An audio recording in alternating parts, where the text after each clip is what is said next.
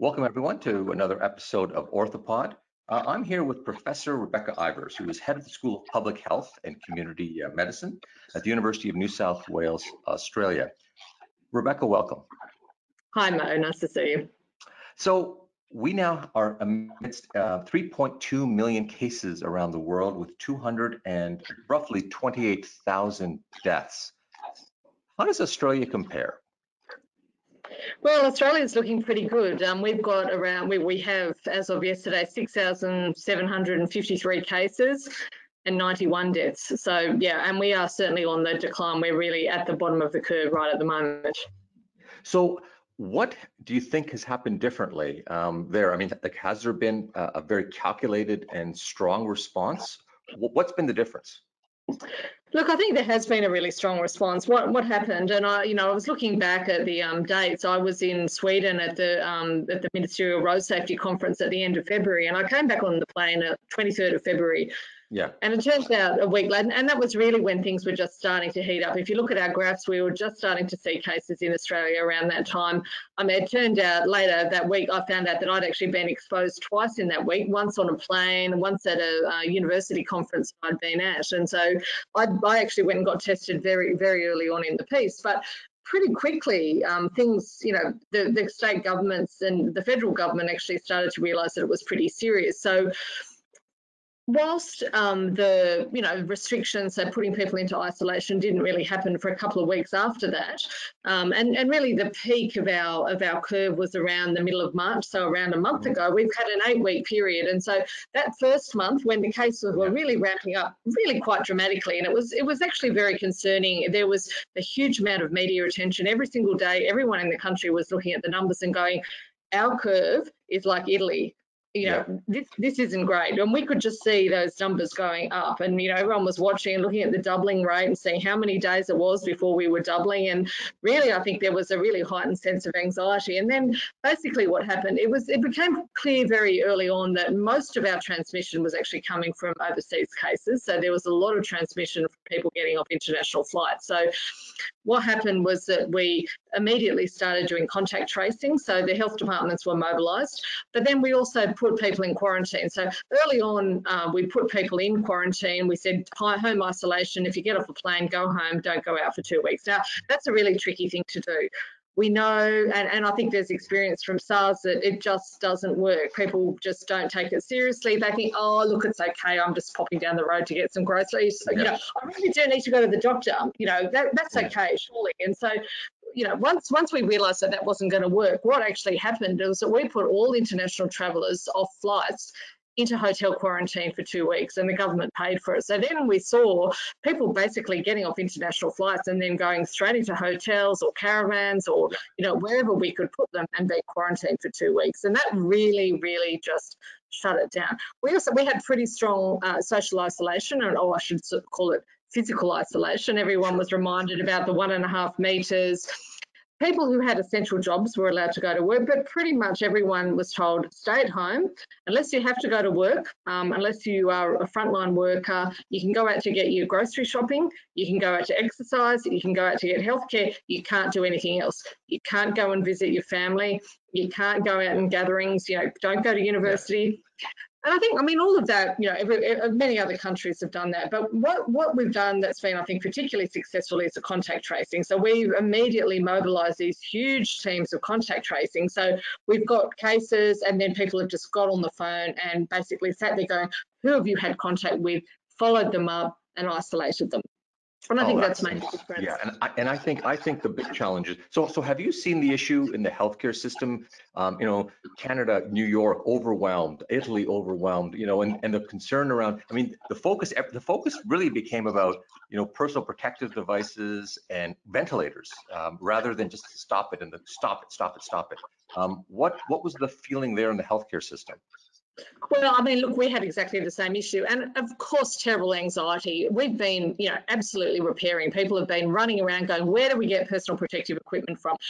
We're like everyone else. We ran out of hand sanitizer, all of the, the basic materials. Even if we made them, were being shipped overseas and we weren't keeping them. So we had to actually look at that and say, well, what have we got?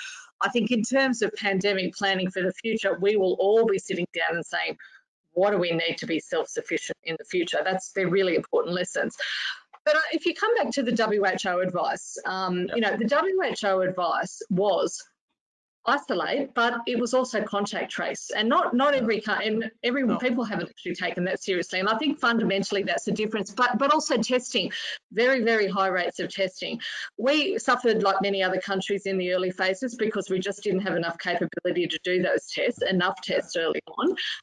And you know, we like others were testing people who were symptomatic, and testing people who and you know, you couldn't actually get tested unless you had gotten off an international flight or you had a confirmed contact with an active case, which really in hindsight is ridiculous, because you know, it's actually community transmission is really the thing that's of most concern, because that's where the virus really gets out of control, when you've got untapped spread in the community. I think you used the word that you think you've handled it pretty well. And what happens now as the world thinks of reopening?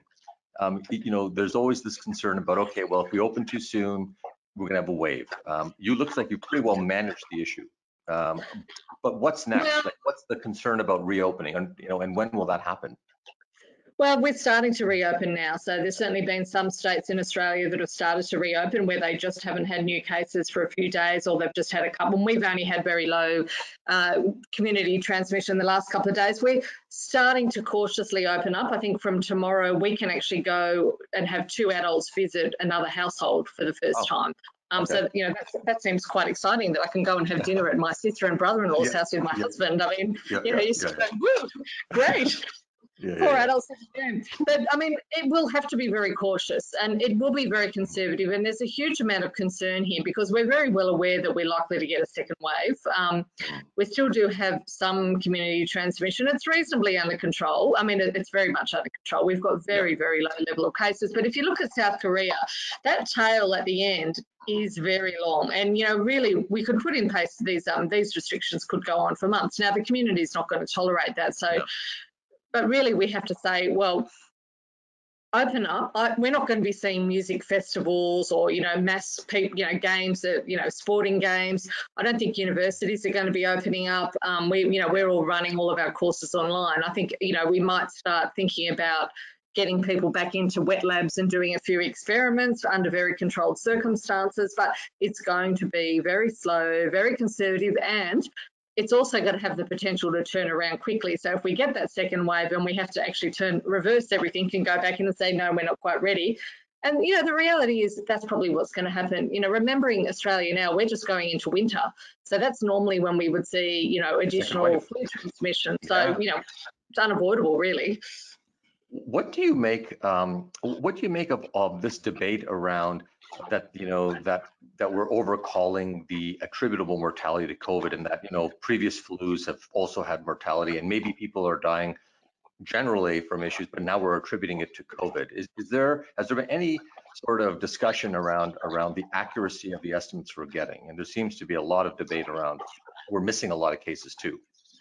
Yeah, well, I mean, I think you're missing a lot of cases, and because you're not actually testing, and you've had rampant community transmission, particularly in the US and the UK, no one's really got any idea, because, you know, what we've got to remember is that it's a very contagious virus. And I think that's what's really frightened everyone, is that when people have actually seen, you know, people picking it up so easily. I mean, here in Australia, we've got nursing homes where we've had dozens of people die within nursing homes, and I know that's the case in the US and likely in Canada as well. Right.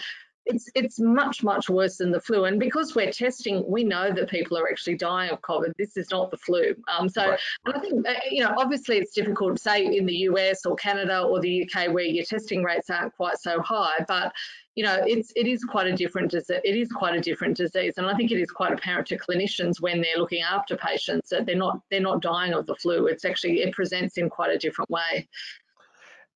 And to mitigate risks, I presume that you don't see yourself traveling outside. I know you're, as we all are, you're traveling a lot as part of your just daily life. When do you see yourself back in a plane again? Look, I don't want to get on a plane. Fair enough.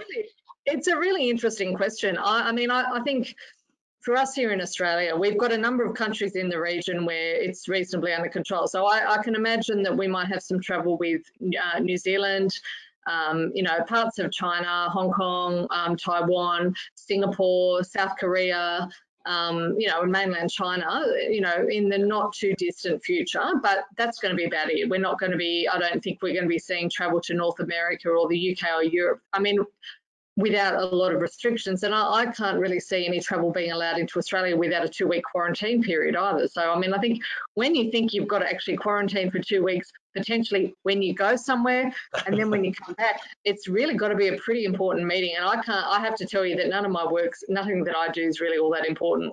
Well, you're very humble, but I would say that beyond that, I think we're in the same boat. I don't see myself being on a plane in 2020 and possibly well into, you know, 2021. Yeah. Yeah, Well, I think it's going to be a good 12 months. Yeah, well, this is always interesting to get your insights. And again, you've brought some really new thoughts to this whole process, and great to hear how Australia's been doing. And all the best. Thanks very much.